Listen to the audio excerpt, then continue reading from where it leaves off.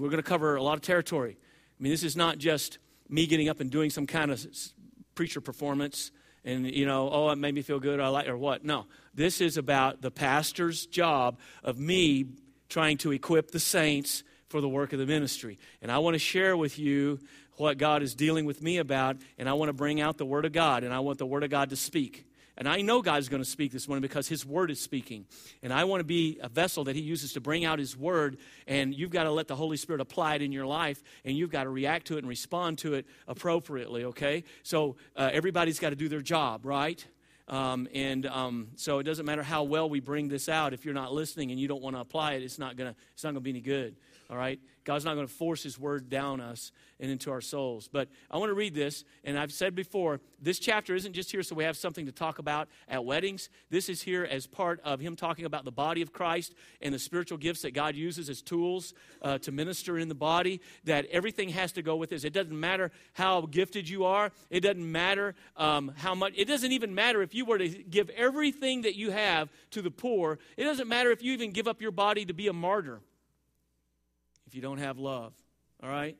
So I'm going to read this. I may maybe a few comments pop out while I'm reading it, but we'll just read this, and then we're going to mainly look at verses 4 through 13, because if you were here, I preached verses 1 through 3 like 3 weeks ago. And if you can't remember it, I think it's online. You can go and go back over it. Not that I did anything incredible, but just to get back in the Word and get the teaching on that. So I'm going to start with verse 1, even though we're really starting with verse 4. Ready? I'm reading from the New King James translation. Might be a little different than what you're using. And we're going to talk about the different ways that some of these words could be translated as we go through it. Okay, here we go. Though I speak with the tongues of men and of angels, if I had the languages of every person that lived, of every dialect, and even of angels, but if I have not love, I become sounding brass or a clanging cymbal. And then I say that even if I'm preaching and it's not out of love, my words and all that, I started to just grab the thing over and just start banging.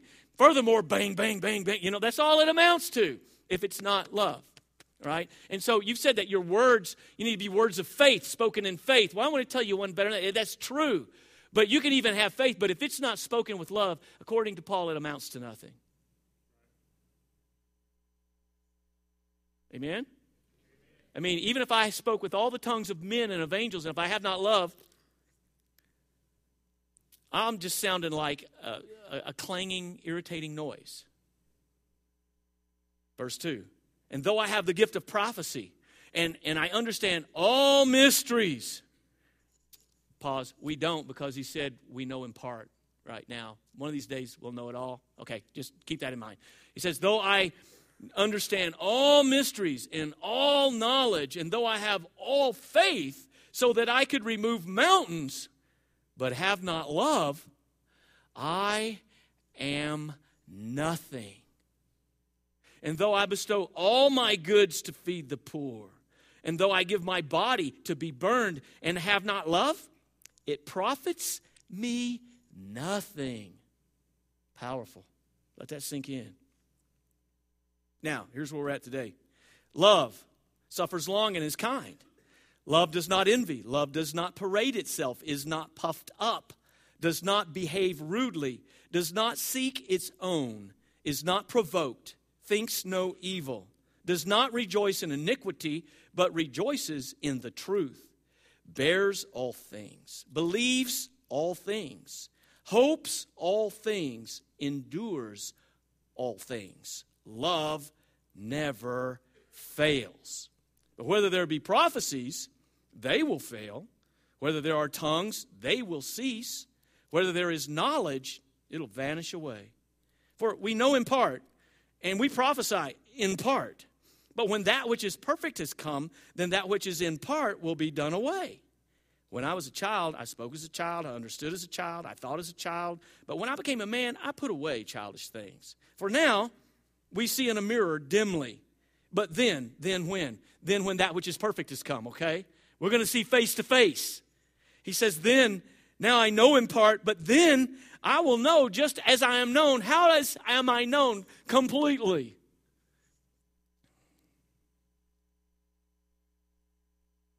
And now abide faith, hope, love. These three, But the greatest of these is love. We've read that a lot probably, and we're not careful, we can just get lost in it and just, we've heard that before.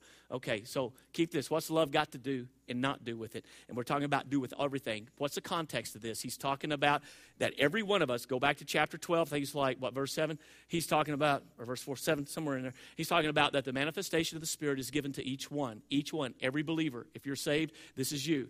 To each one, a manifestation that God is going to reveal himself through our life. The Holy Spirit is given a manifestation of God through your life. Why? For the benefit of all. So we've been studying, we did this whole series about gifted, and what we find out, spiritual gifts are not just something that we're like, well, boy, look how gifted I am, and I'm, I've got better gifts than you got, and that causes division. These are supposed to bring unity. But the problem in Corinth, if you read this book, is that they were all disjointed, and they were fussing, and they were fighting, and there was no love.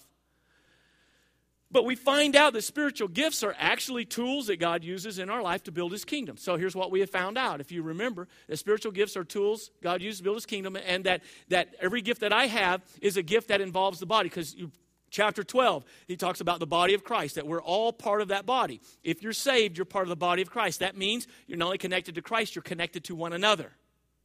And that the gifts that God gives you is to be used to minister and to help equip and to build up other members of the body. So I find out that there's no way I can experience the fullness of my relationship with Christ without you, because I'm part of the body.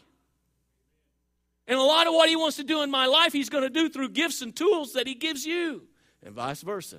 We need each other. But, it's great to get along with the Lord. It's just hard to get along with you. And the devil has found easy ways to sabotage us so that we don't operate in this like we should, and that's why the local body, the church, everybody in the New Testament that gets saved connects themselves to a local body of believers. That's why a lot of times we're so weak. It's because we still are sinners, we're growing, we're going to have grace, we're going to have the power of God. We find out that spiritual gifts are tools that God uses to build his kingdom, and now this whole thing on love is right here in the middle of him talking about this. It's about being part of the body of Christ and about spiritual gifts used to minister and build one another up. And listen to me, it's no surprise that right in the middle of it, he goes into this whole thing on love. Now, this applies to husbands and wives. Yes, it does. But you do realize the context is about all of us, fellow believers. And this is how we're to be with each other. This isn't just a special love that you have with your spouse. This is to be a love that we all have with everybody. So please understand that. And it applies both ways, all right? So we said that these are tools, and love is the handle that fits every one of these tools. Because without love, that's what I preached on a few weeks ago, without love, none of it works. None of it amounts to anything. So more than telling us what love is, what Paul's doing here is he's telling us what love does and what love does not do. And the word translated love in our language, and if you're reading the old King James Version, I'm sorry, but it was translated charity. And charity, even in that day, was about doing nice deeds. And we know that that's not what it is, because he already said, even if you did nice deeds and gave everything you had away and don't have this, you profits you nothing. See? So it's a word, it's the Greek word. What's the Greek word? It's the word, as you're familiar with, many of you, if you've been around long, agape. That is the word in the original language that was written that's later translated into English. You know that there are about 5 different Greek words, or really 4 in the New Testament, that are translated by our English word love. Agape is a unique word, and we don't find it much in classical Greek literature. It was almost foreign to the mind of people, this kind of love.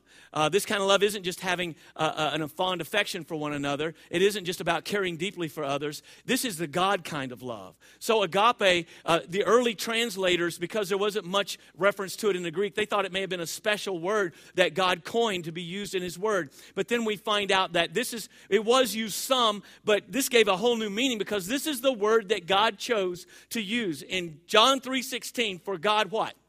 So loved. It is about sacrificial, selfless, unconditional, never-ending giving of oneself to others. That's what God has done. And without it, the gifts, the tools are worthless. So we live in a world where most people in our world have no idea what love really is. I think we said that last time. I don't need to go back through it, how we're looking for love in all the wrong places, faces, all of that. So that we have no idea what it really is. You know, to most people, Love is about, here, I'll tell you, this is what it is to most people. Love is about, they think they're in love, it's about how someone else makes them feel about themselves. It's not other-focused, it's self-focused. I love you. It's because at the moment you make me feel great about myself. That's not agape. Agape is no matter what you do, I give myself sacrificially, selflessly, unconditionally, never-endingly to you. See, with God, this is what it is. And it's like here Paul shines a light through a prism. And we get to see like 15 different hues and colors of this love in the spectrum. We get to see it, all right? And I want you to know also in the original text of the Greek that all of these are verbs. That's why I said he tells us what it does and does not do, rather than just giving us some type of technical description or definition. He tells us what it does and doesn't do. Every one of these are verbs in the Greek. Now, in most English translations, there's an adjective or two thrown in there, but in the Greek, it's all about action, or action that we're not supposed to be taking. So he tells us what it looks like. He breaks it down to its smaller parts so that we can get a good look at it and understand it and apply it to our lives. Agape love is verb. It's active. Did you know that? Now, this love is a thing. It's a real thing. That's a noun, right? Person, place, or thing. But if you've got the noun love, if you've got agape, if you've got this love, it produces action. And if you don't have the action, you don't have the noun. You've got to have the verb if you've got the noun. Are you following me? Or you just, you're in deep thought. That's why, it's not like, woo. But anyway, you're in deep thought. This is like getting in deep. Give me a verse where it's used both ways. Ephesians chapter 2, verse 4. Where, he's talking about how we were dead in our trespasses and sins, right? We were dead. But he's made us alive through Christ. There's shouting ground right there, right? But he says, we were dead in our trespasses and sins. And he goes on to describe that. And then in verse 4 he says, but God. See, I was powerless to save myself because spiritually I was dead, right? But God is not dead. 2 words change your whole eternity right there. But God, who is rich in mercy, because of his great love, noun, agape. Because of his great agape, with which he agaped us. That's not how it reads in the Greek, but you know what I'm saying. So you have this word as a noun, and then it's in a verb. With his great love, wherewith he loved us, with which he loved us, even when we were dead in trespasses, made us alive together with Christ. By grace you have been saved. Hallelujah. Amen. All right? So that's what Paul's trying to teach us, that it is action. All right. So let's lay a foundation here. The first thing that he says in verse 4 is love, agape, suffers long and is kind. He lays down a little foundation there, and then he begins to approach it from the negative end and tell us what it doesn't do. And what he's saying is that this is a love that gives and takes. Life's about give and take. Okay? Well, you won't like this unless you got Jesus in your heart, because this is humanly impossible. Okay? Because I can't love like this. Only Jesus can love like this. Only God can love like this. And I need my life so filled up with Jesus that Jesus is loving people through me. And I'm not getting in the way. Amen. I need this sermon. So you guys sit and listen. Okay? Can you take it? Well, the first thing he says, love is suffers long. The Greek word is long-suffering. The word actually is macrothumia. Means a long time till I lose my cool. It's what that word literally means. It could be translated long-tempered. It is usually translated in more modern talk as patience. So he's saying long-suffering or patience. That is, love is that. That's what it is, but it's a verb. That's what it does. It suffers long. And it indicates patience particularly with other people. Now, to the Greeks, vengeance was a virtue. They didn't know much about this. You think about this being different than the world we live in. It was even more different than the world they lived in. The Corinthians is such a corrupt society. So God's agape love gives us the ability to take. That is, to put up with each other. I'm able to put up, because guess what? I know I'm not perfect, but you're not perfect either. But your imperfections and your weaknesses and your failures and your sins and all that stuff, I get sick of it. But if I've got agape love, I am willing to take it. I don't care how ridiculous you are, because agape love says you are worth it. Unconditionally. It's not I'm going to put up with you if, it's unconditional. Okay. And then you flip that over. Can you give when you don't feel like it? Can you give when you... So love is patient or long-suffering and kind. And that's what kindness is all about. It means to be gracious, to be helpful, to show goodwill. It not only desires the welfare of others, but it works to produce it. It's the counterpart of patience. Patience is, I can take, and even when what I'm taking from you is a bunch of bad stuff, even in the midst of that, I can still give kindness, even when I don't feel like it. It's hard to be kind to people who are not being kind to you. But when you've got, see how long-suffering and patience, or patience and kindness, they're both like both ends of a similar thing. I can take it, and then even I can absorb this because of that love, and because of love, even when that's happening, I can still be gracious and kind and good to you. Striving for the welfare of others, the goodwill of others. Patience has to do, as I said, what you can take. Kindness has to do with how you treat them and what you give them in return. Love is patient. Love is kind. You got the foundation there now? You got two-way street here. Give and take. Good. All right, so now we can move on. See, I can preach a lot quicker if I know you're getting it. If you're looking at me like I don't think they're getting it, I overtalk it. See, so you can, if I preach too long, it might be your fault, not mine. Okay? All right, so here we go. Now he's going to tell us what agape love is not and does not do.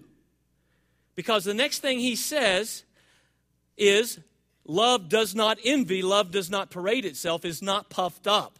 All right, so there's like 8 negative descriptions that are going to follow this. First one is love is not envious or jealous. It does not envy. What's that mean? Well, it means to desire what others have or wish something bad would happen to them so they don't have it either. Are you there?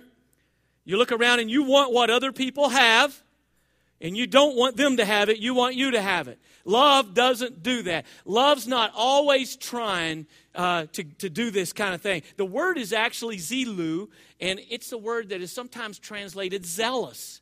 And it can be used positively and negatively. It has to do with what you desire, whether you're desiring something good or whether you're desiring something bad. In fact, that very same Greek word, as I'm interpreting the Bible, I want to see where else is it used. It's actually used in chapter 12, verse 31, when he says, earnestly desire the best spiritual gifts. That we ought to desire to do our best for God. However, one commentator pointed out that that could have been translated as just a statement of fact, is that you are desiring or envious of the greater gifts. And wait a minute, I'm going to show you a more excellent way, and it's the way of love. And that very well could be the way it should be translated.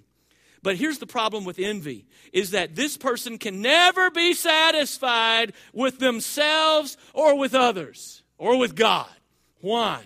Because you always focus on what you don't have and what others do have.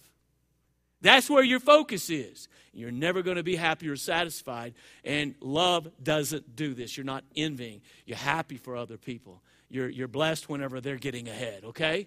All right, so love is not. I can preach a sermon on every one of these, right? Yes, could. Okay, love is not envious, does not envy or jealous. Love, he says, I like the way this is put. He says love does not parade itself.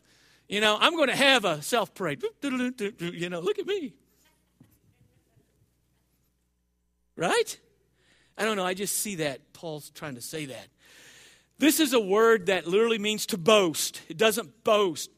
The word means to go beyond, to brag. This might be the other side of jealousy. That by jealousy, that you're desiring what other people have, but here you're bragging in order to make other people jealous of you. And think, well, you're so much better and you've got things that I don't have and you're better than me and I want what you've got. So bragging seeks to put you first and above everyone else. And these are things, you're going to find out that these are all things when he says don't do this and do this. These are all, if you read 1 Corinthians, you're going to find out that every one of these are things that he's already addressed in this book of things that they were doing and things they were not doing. Okay? You're going to find out that he's already talked about every single, they were envious of each other. They were envious of each other's offices in the church. They were envious of gifts. They weren't patient. They weren't kind to each other. They were always trying to promote self. It was a horrible situation. Kind of sounds like Hartville. Okay, let's move on. Then he says, does not parade itself or boast. And then he says, I like this one. He says, I don't like it because it happens, is not puffed up in this translation. Literally it means is not arrogant. Okay? Literally means to inflate. So it kind of goes on the heels of not parading itself and bragging and boasting, and trying to puff itself up. I think of a giant blowfish here. It's a blowfish. Another blowfish comes along like, I'm bigger than you. Female blowfish comes along, look at me. You know what I'm saying? It's all about me, puffed up, thinking I'm bigger, better, badder than everybody. And I say bad in a good way. You see what I'm saying? Boy, that's bad. But that means, okay, never mind. Not puffed up. That is, we want to make ourselves seem more than what we actually are.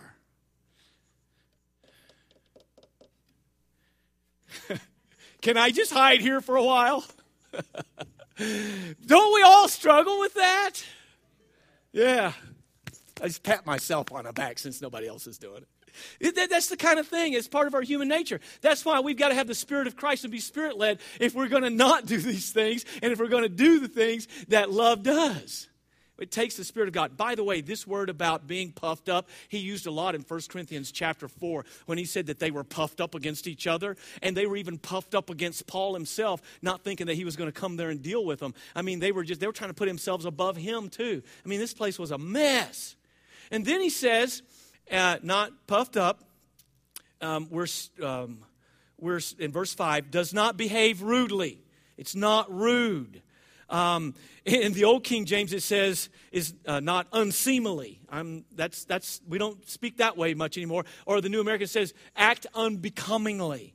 But the word literally means to be without form, and it has to do with manners. It has to do with rudeness. Here's somebody that cares nothing for the feelings and sensitivities of others. It's careless, overbearing, and crude. This was a trademark of the way the Corinthians treated each other. And here's where it comes in. It's like you'll know people that's got little peculiarities. There's things that they need to just get over, right? There's things that they don't like, right? But if I know you don't like it, and if okay, we're all going to need to pray. Let me just say that when this is over. But if I know you don't like it, and it's not just that I'm trying to tease your pastor, but if I know you don't like something, I don't care how ridiculous your hang-up is, if I continually do it just to irritate you, I'm being rude. Because I'm not considering your feelings or your sensitivities, how you feel about it, even if how you feel about it might be somewhat immature or ridiculous. Okay, let's please move on. He says, does not seek its own. Literally is not self-seeking.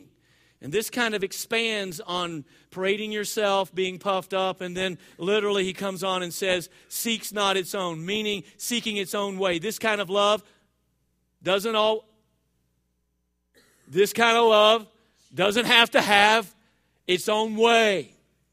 I don't have to always get my way in order to be happy with you. I don't always have to constantly be seeking everybody to go along with my way. Which, by the way, a lot of times I do know that I probably do things in a better way than other people, Pam. I mean, it's just like even when you're making a sandwich, if you do it this way, you would like it better. And my family's always getting on me that. You think just because you like it, everybody else should like it. Here, try this. This is good. I don't want to, but it's good. How could you not like this?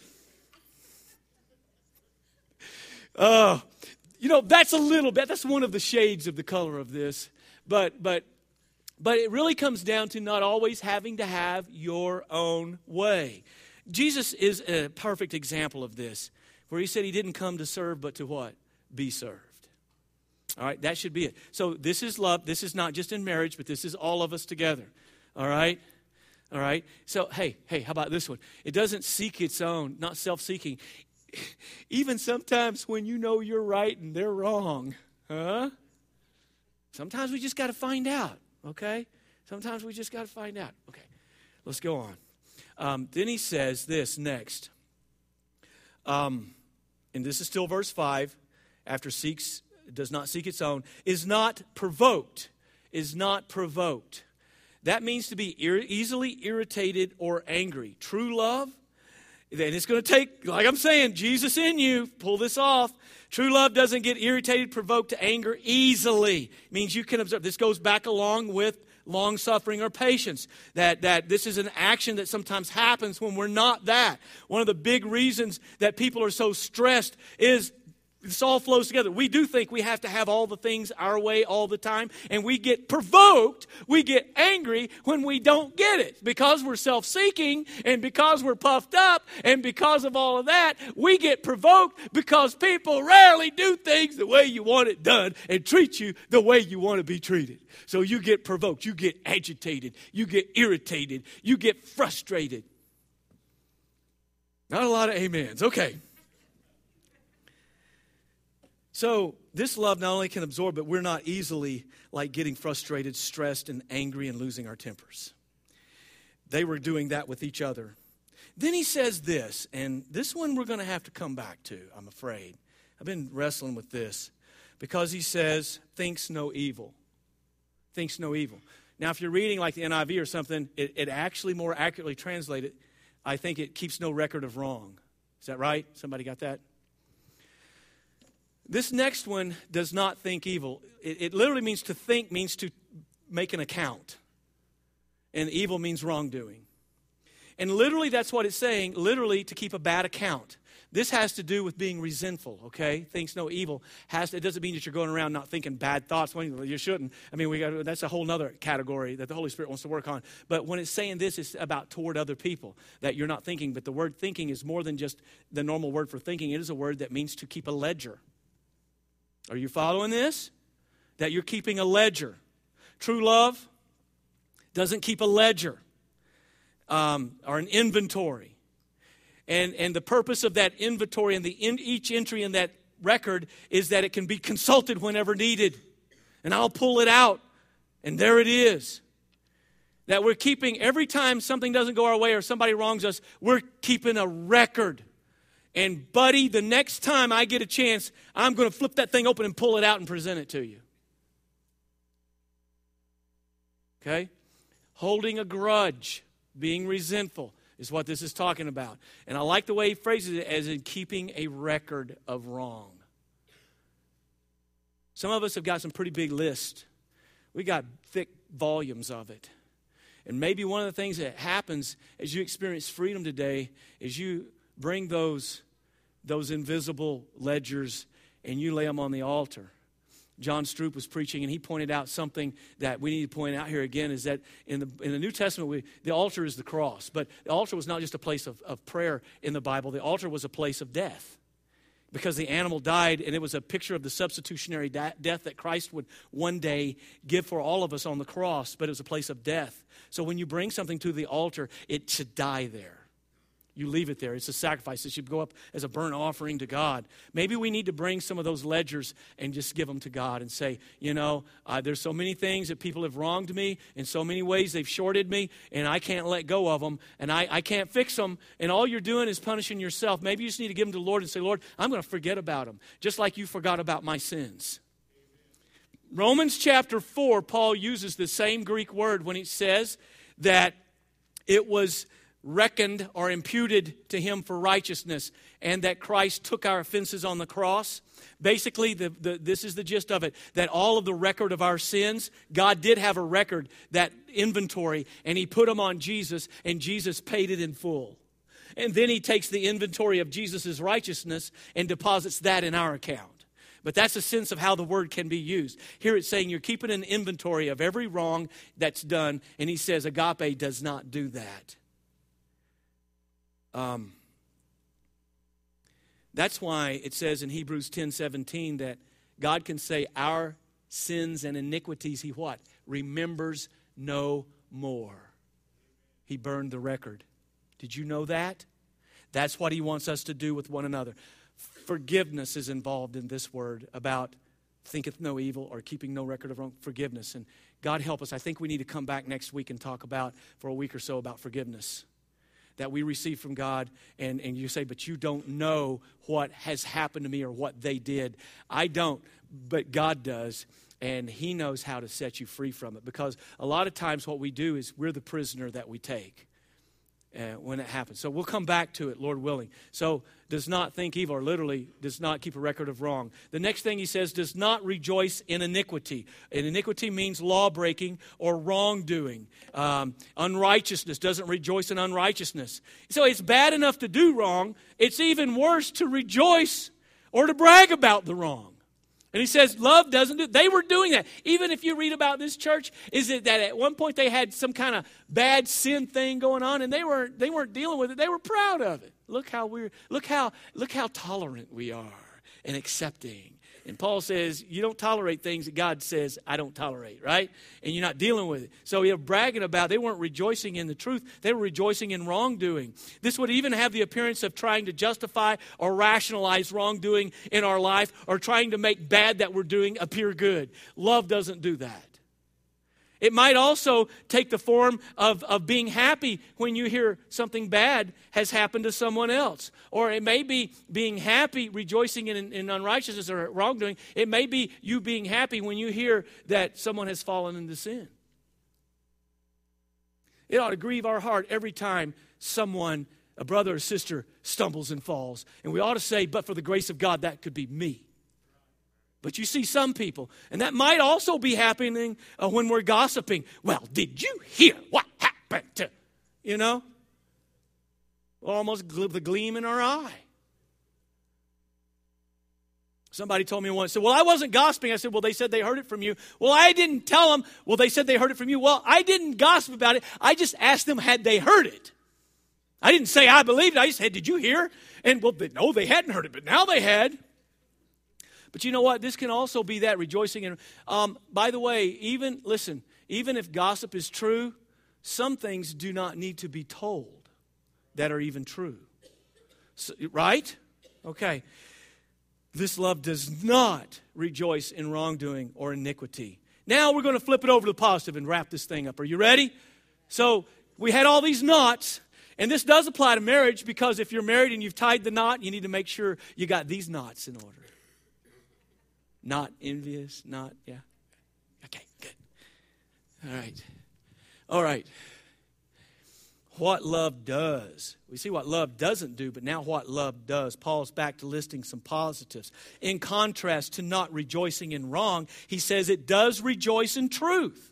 He's speaking of God's truth here. I mean, you don't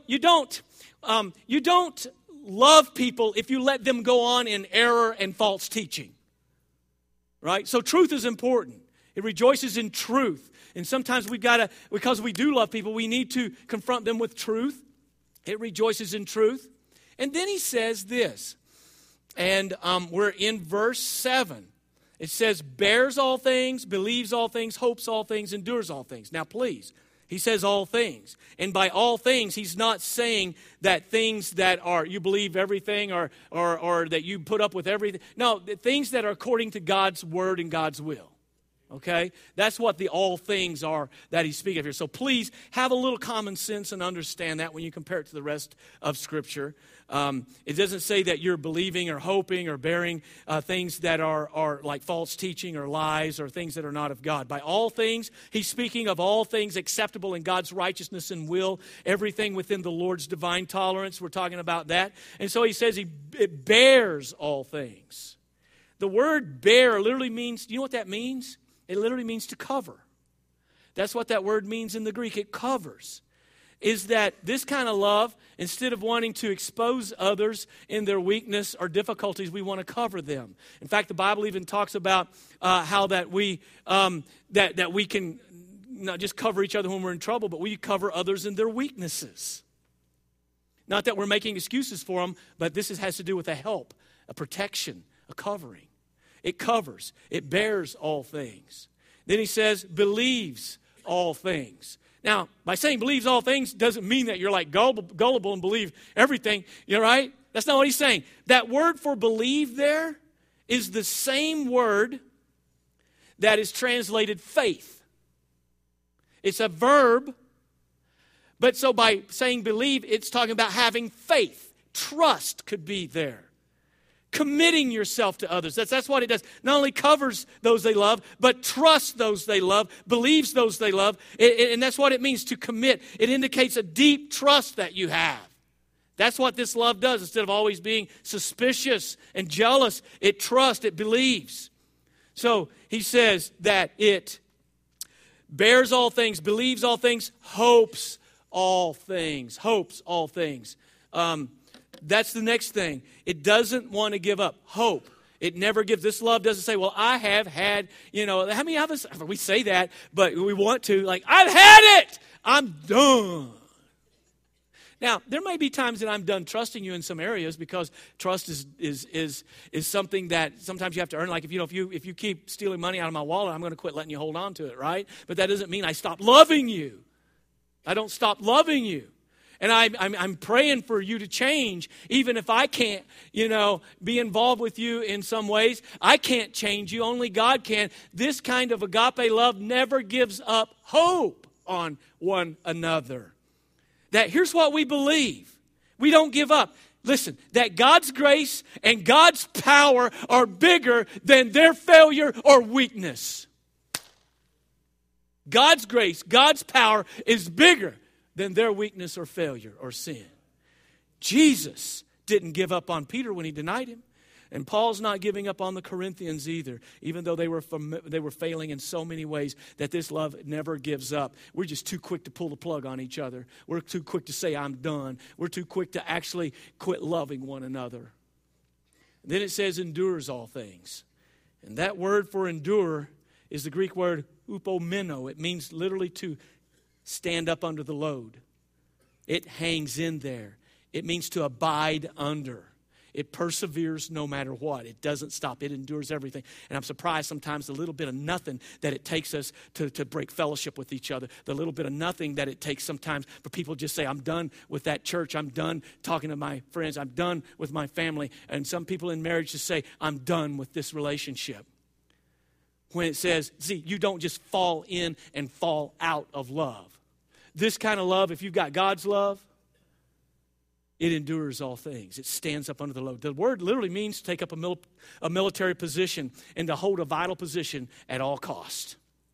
You don't back down. You stay in there. You go through it. You endure. I'm amazed sometimes of how small the things are. If we say we love each other, of what small things it takes before we just break fellowship and quit. If that's the case, you didn't have love. You may have had fond affection. That's another Greek word, phileo. And if you only have that, it doesn't take much to break it. You can lose your affection for people. Did you know that?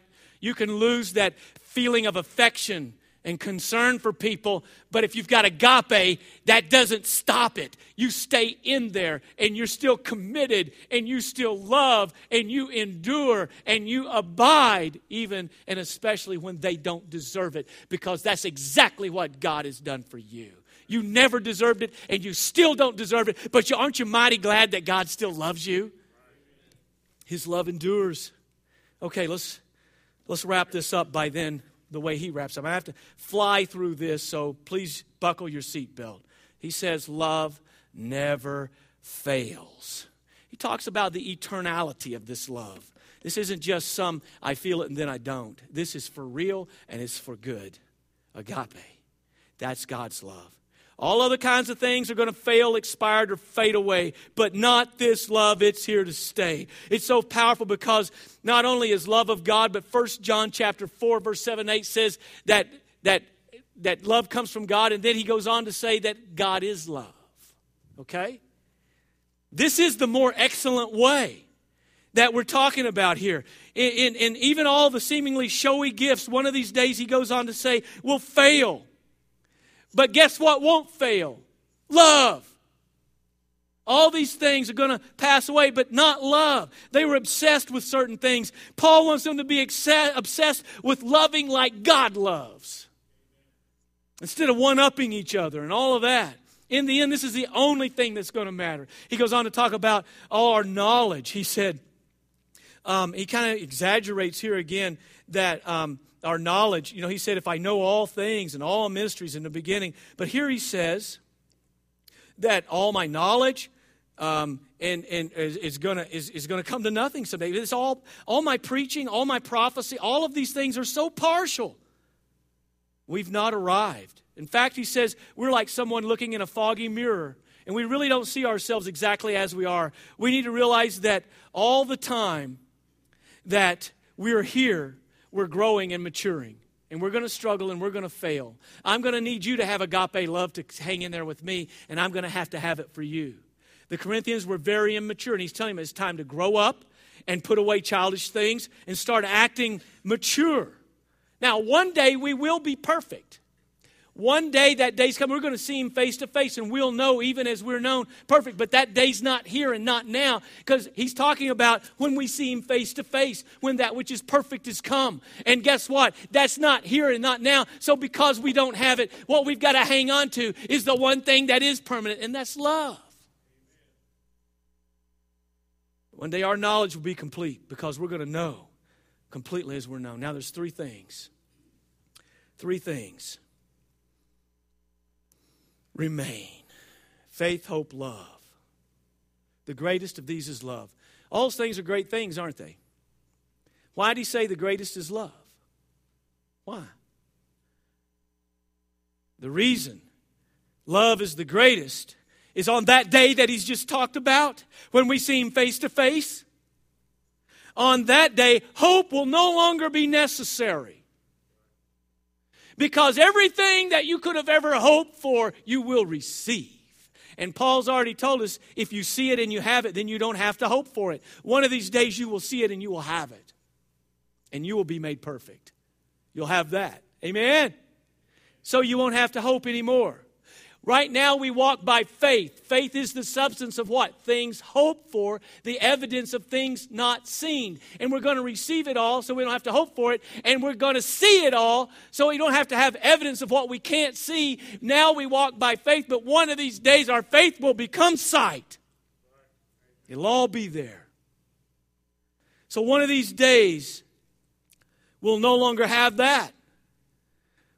We will no longer forever have to walk by faith, but love.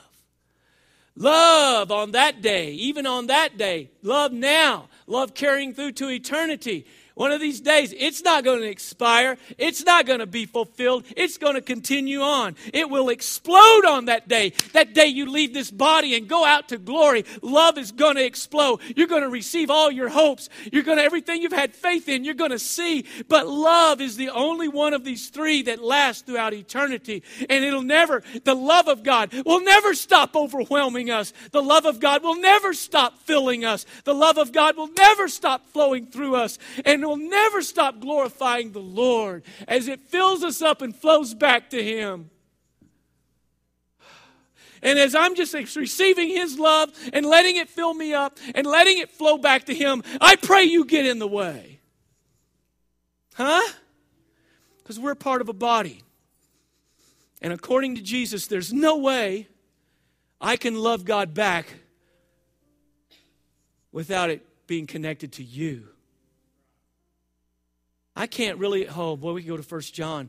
I can't really love God if I don't love you. I'm not loving God if I'm not loving you. In fact, John said, you say you love God and hate your brother. He says, well, you're a liar. Whew. When you say you love God, it's what you're lying about. You don't. It's all talk. God help me, amen? So if the spiritual gifts are going to work properly, and if the body's going to function healthily, and if relationships are going to be something that's amazing. In fact, Jesus told his disciples, this is the way that everybody's going to know you're my disciple. How? In John chapter 13, what did he say? If you love one another. That's how everybody's really going to know. It's not just because you go to church, not just because you do some things differently. It's not even because you preach or you teach or you serve or you give. It's because you love like Jesus loved. All right. Take it home. Just a couple of questions. Do you have this love? Have you received it? Will you let God love you like that? That's where it starts. It starts by you and me falling down before Him as a humble sinner, repenting of our sin, and just saying, I put my faith and I put all my hope, put it all. I'm going to shoot the moon, right? I'm going to put it all on Jesus. All my hope, all my faith, I put in His love that was proved once and for all. It took action. And He says it was manifest in John. He says it was manifest us on the cross. There's your proof. Don't say God doesn't love you. I wish I had a picture of what it really looked like of Jesus hanging, beaten beyond recognition and bloody on the cross. I know the Passion of the Christ tried to come close, but I'm sure it wasn't. I'm sure it was worse than that. And say, if you're not loved, explain that. God, fully human, hanging on a cross for you. Because somehow He thought you were worth it. And He still does. You are loved. Will you accept this love by faith? Put your faith and hope in it, because it is available right now. And it's only when I do that and I submit to walking in the Spirit's power instead of my power that this love flows through me. Because agape love is not natural human love. And if I'm going to love like this, it is nothing more than me being filled up with God's love and letting it spill out onto other people as I let it flow up to God. Father, help us today.